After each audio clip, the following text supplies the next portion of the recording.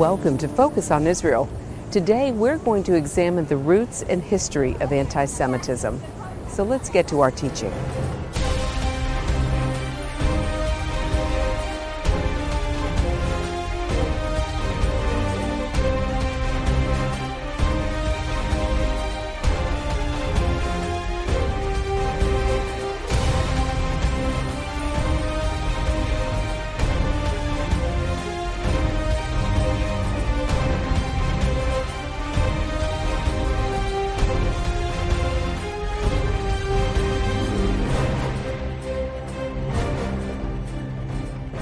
Hello, and thank you for tuning in to Focus on Israel.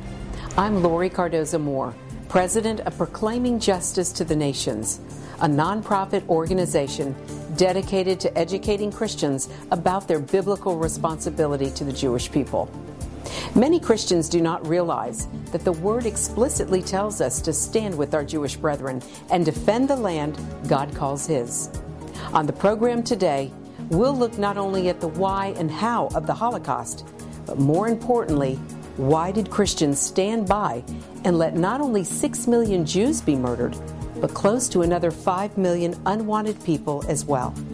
How could Christians have turned a blind eye to the genocidal state around them? Are we turning away again? Are we bound to make the same mistakes and carry on the false perceptions of our past? Worldwide, we see a growing attack on both the legitimacy and security of the State of Israel, as well as violent assaults on the safety of our Jewish brethren everywhere. In Europe, men and women who bear the tattoos of concentration camps look out on a continent where Jewish lives and Jewish property are under attack. And public debate is poisoned by an anti-Semitism we thought was no more. In Iran, we see a regime that backs Hezbollah and Hamas, and a leader who vows to wipe Israel from the map. A terrorist state that is now on course to acquire a nuclear weapon. Israel's 6 million Jews are in danger from total annihilation. Could we be witnesses to the next Holocaust? Since 2001, over 9,000 rockets and mortar have been fired into Israel from sites in Gaza and Lebanon by Hamas and Hezbollah. But each time Israel moves to protect her citizens, the cry of war crimes rings from the world. The U.S., once Israel's greatest ally, is now putting greater pressure on Israel to give away land, a move that could prove suicidal for the Jewish state. In 2004, the British Parliament set up an inquiry into anti-Semitism.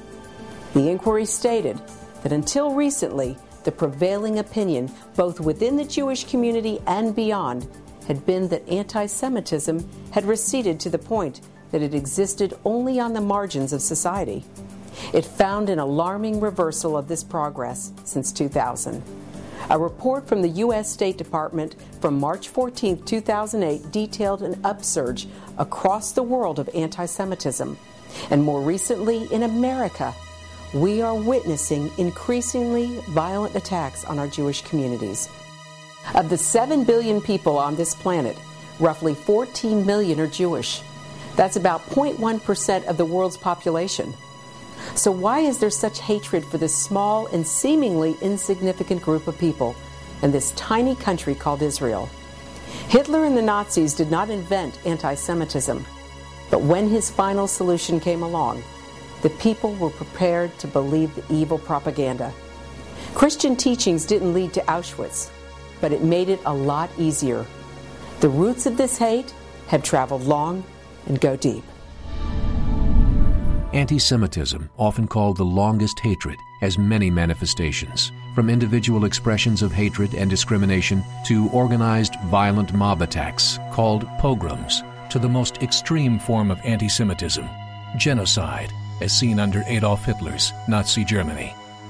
Down through the ages, the Jews have been blamed for virtually every sickness, subversion, socioeconomic failure, or world war. Blaming the Jews has been a long-standing Gentile tradition. It goes all the way back to the time of Haman, the prime minister of Persia, who said, "There's a people among us whose customs are not like ours, and it is not in the best interest of the king to tolerate them, so therefore they should be removed. And then we can see down through history continual manifestations of this spirit of anti-Semitism to say that this people, because they are different, needs to be eradicated. This people needs to be removed. It's not in our best interest to tolerate them. And so it has continued, and it continues to this day. The seed of anti-Semitism that had begun with the Egyptians and had been nurtured by both the Greek and Roman worlds found new fertile ground after the death of Jesus of Nazareth. Although Jews who became followers of Jesus wrote the majority of the New Testament, there are a number of passages in the New Testament that some see as anti-Semitic and have been used for such hateful purposes.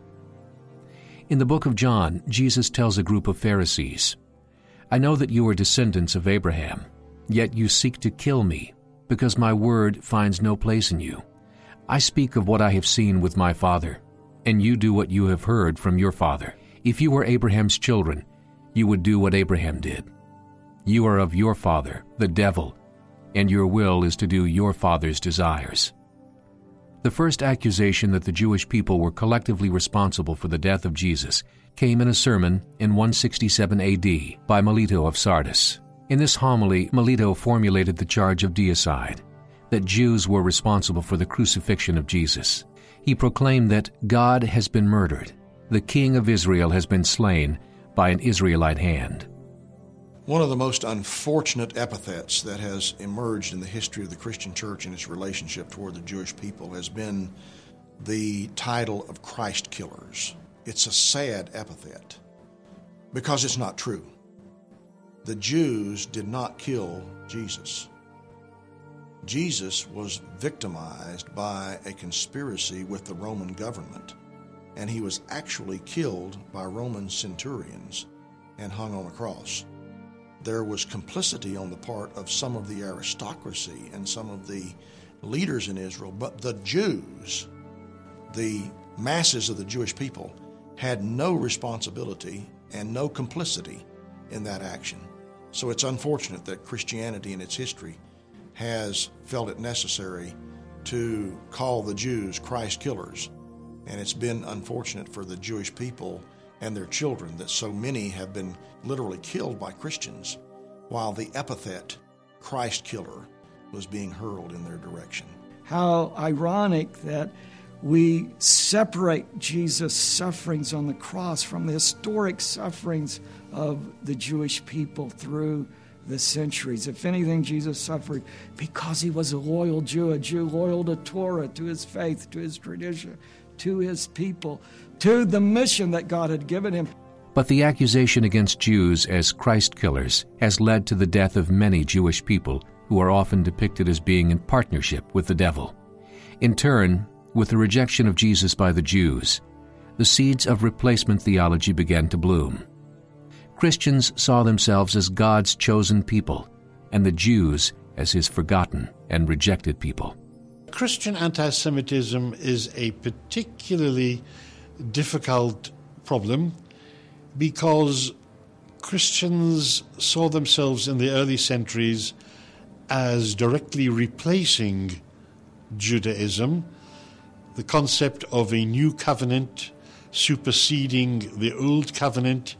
And this kind of supersession theology still exists in many pockets to this very day, and it does engender what we might call spiritual anti-Semitism, that if Judaism no longer has a validity of being today, then why are Jews here, and why are all of the problems surrounding the Jews so threatening to the rest of Western civilization? During the Middle Ages in Europe, there was full-scale persecution in many places, as the Black Death devastated Europe in the mid-14th century, killing more than half of the population. Jews became scapegoats, as rumors spread that they caused the disease by deliberately poisoning wells. Hundreds of Jewish communities were destroyed by violence. Local rulers and church officials closed many professions to Jews, pushing them into marginal occupations considered socially inferior, such as tax and rent collecting, and money lending. This further increased the tensions between Jews and Christians. Catholic doctrine of the time held that lending money for interest was a sin and forbidden to Christians. This eventually led to the stereotype of the insolent and greedy Jew, a prejudice still held today by many. Jews were subject to a wide range of legal restrictions throughout the Middle Ages, permitted to reside in only certain places, such as ghettos, and were not allowed to own land. The persecution of Jews hit its first peak during the Crusades. The religious zeal fomented by the Crusades often burned as fiercely against Jews as against Muslims, though attempts were made by the papacy to stop Jews from being attacked. Many times they would attack Jewish communities in Europe on their way to fight the Muslims in the Holy Land. And so, here I think you could say there's more of a religiously motivated attacks against the Jewish people. From around the 12th century through the 19th, there were Christians who believed that many Jews possessed magical powers. Some believed that they had gained these magical powers from making a deal with the devil. This led to the accusation of blood libel, as many reasoned that the Jews, having crucified Jesus, continued to thirst for pure and innocent blood. In 1492, King Ferdinand of Spain used an edict of expulsion of Jews, giving Jews 4 months to either convert to Christianity or leave the country. Those who remained and converted to Christianity became subject to the Spanish Inquisition, a torturous judgment of the sincerity of their conversion. From the 9th to the 19th century, Jews fared little better in the Middle East. The Islamic world imposed slave-like status on both Christian and Jewish minorities, and saw pogroms and massacres, as many were forced to convert to Islam or face death. Historian Martin Gilbert writes that it was in the 19th century that the position of Jews worsened in Muslim countries. They are obliged to live in a separate part of town, for they are considered as unclean creatures. Under the pretext of their being unclean, they are treated with the greatest severity, and should they enter a street inhabited by Muslims, the boys and mobs with stones and dirt pelt them. For the same reason, they are prohibited to go out when it rains. For it is said the rain would wash dirt off them, which would sully the feet of the Muslims. If a Jew is recognized as such in the streets, he is subjected to the greatest insults. The passers-by spit in his face and sometimes beat him unmercifully. One symbol of Jewish degradation was the phenomenon of stone-throwing at Jews by Muslim children, still practiced by the Palestinian children in the streets today. History is twisted, just like what happened in Nazi Germany. If you compare the education system in Nazi Germany, you will get almost an identical system that you have under the Islamic fundamentalist world. Where in the Islamic fundamentalist world, they're taught that Jews have to put yellow patches on their right shoulder. This is resurrecting what happened in Nazi Germany. In fact, if you look at history, you will find out that it was Nazi Germany that resurrected the Muslim fundamentalist law of the Jews putting yellow patches on their right shoulder. If you run the edict between the Omar Covenant and the Nazi treatment of Jews, you will find them to be nearly identical. In 1543, Martin Luther, a monk whose teachings inspired the Reformation, wrote about Jews in his book, On the Jews and Their Lies.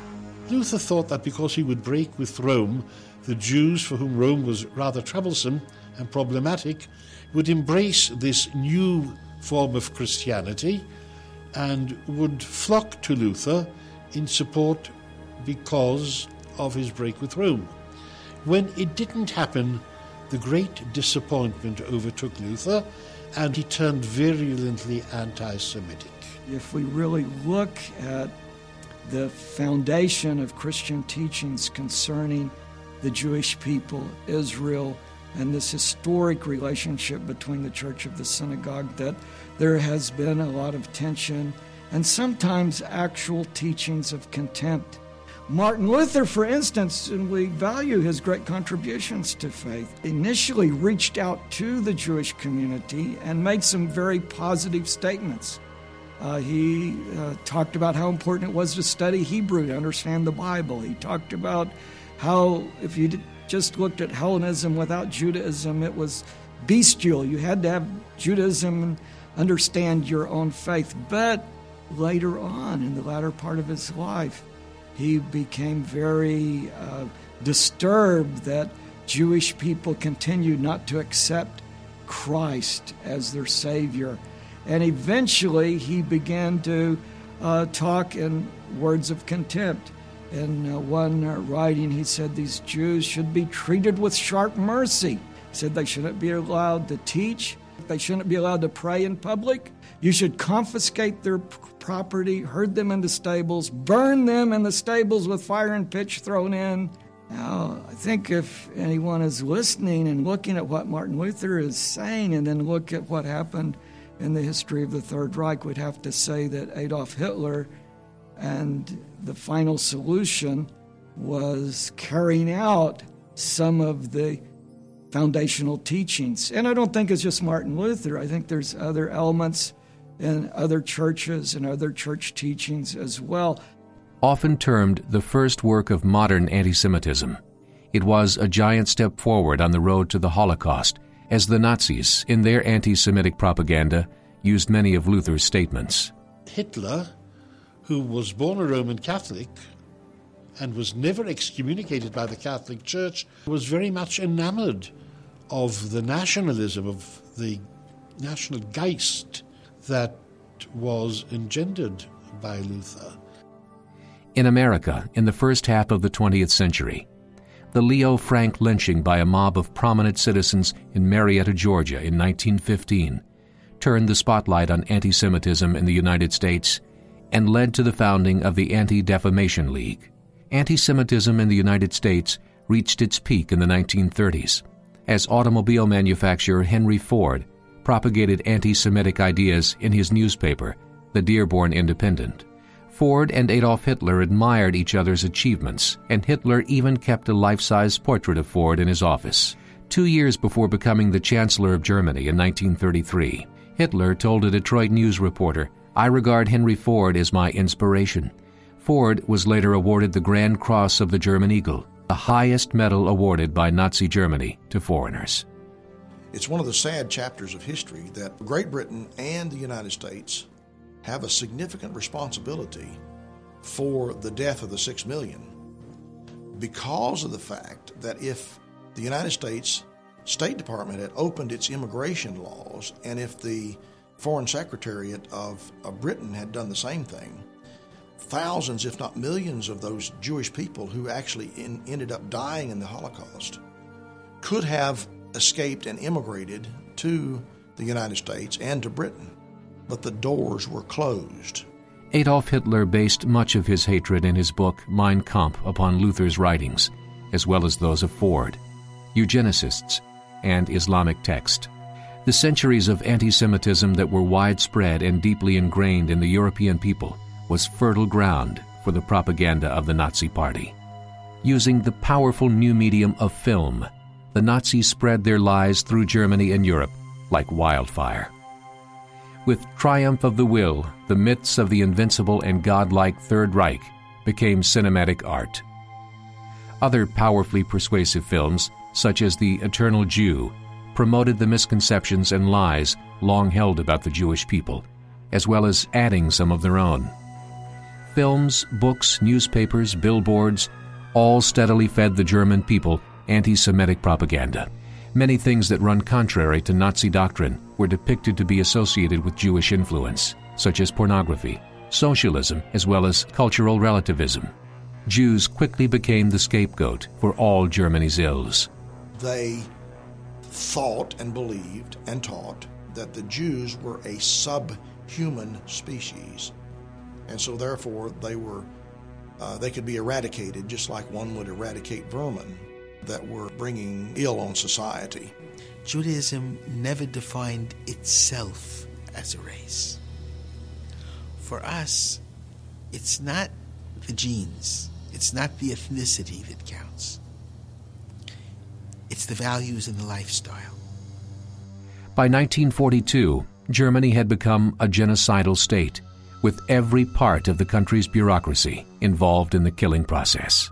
Not one social group, Not one religious community, not one scholarly institution or professional association in Germany and throughout Europe declared its solidarity with the Jews. This made the Holocaust distinctive because anti-Semitic policies were able to unfold without the interference of counterforces. Never before had a state with the authority of its responsible leader decided and announced that a specific human group, including its aged, its women, and its children, would be killed as quickly as possible. One of the prime ministers of Israel made an interesting statement, Menachem Begin. He said, if anyone tells you they're going to kill the Jews, believe them. In 1922, Adolf Hitler made a famous speech in Munich where he said, I want to kill all of the Jews in Munich, hang them from the gallows, tell their bodies, provide a stench throughout the community. Then I'm going to go to every city in Germany and do the same thing. And everyone dismissed him. He's just a politician. He's making a fiery speech. Why did the Christians welcome him? Why were there so many Christendeutschen that supported Adolf Hitler, the majority of Christians? The slaughter was systematically conducted in all areas of Nazi-occupied territory and what are now 35 separate European countries. It resulted in the mass extermination of 6 million Jews, more than a third of the world's Jewish population. As Hitler and the Nazi Party rose to power in 1933, many church groups in Germany supported the new government for several reasons.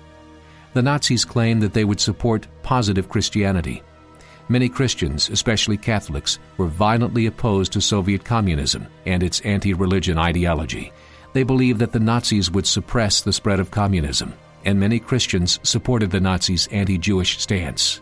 Nearly 2,000 years of persecution carried a tide of hatred to a level never seen before. They used past statements by Christian scholars and theologians, including Martin Luther, as an excuse for some of the things that they did.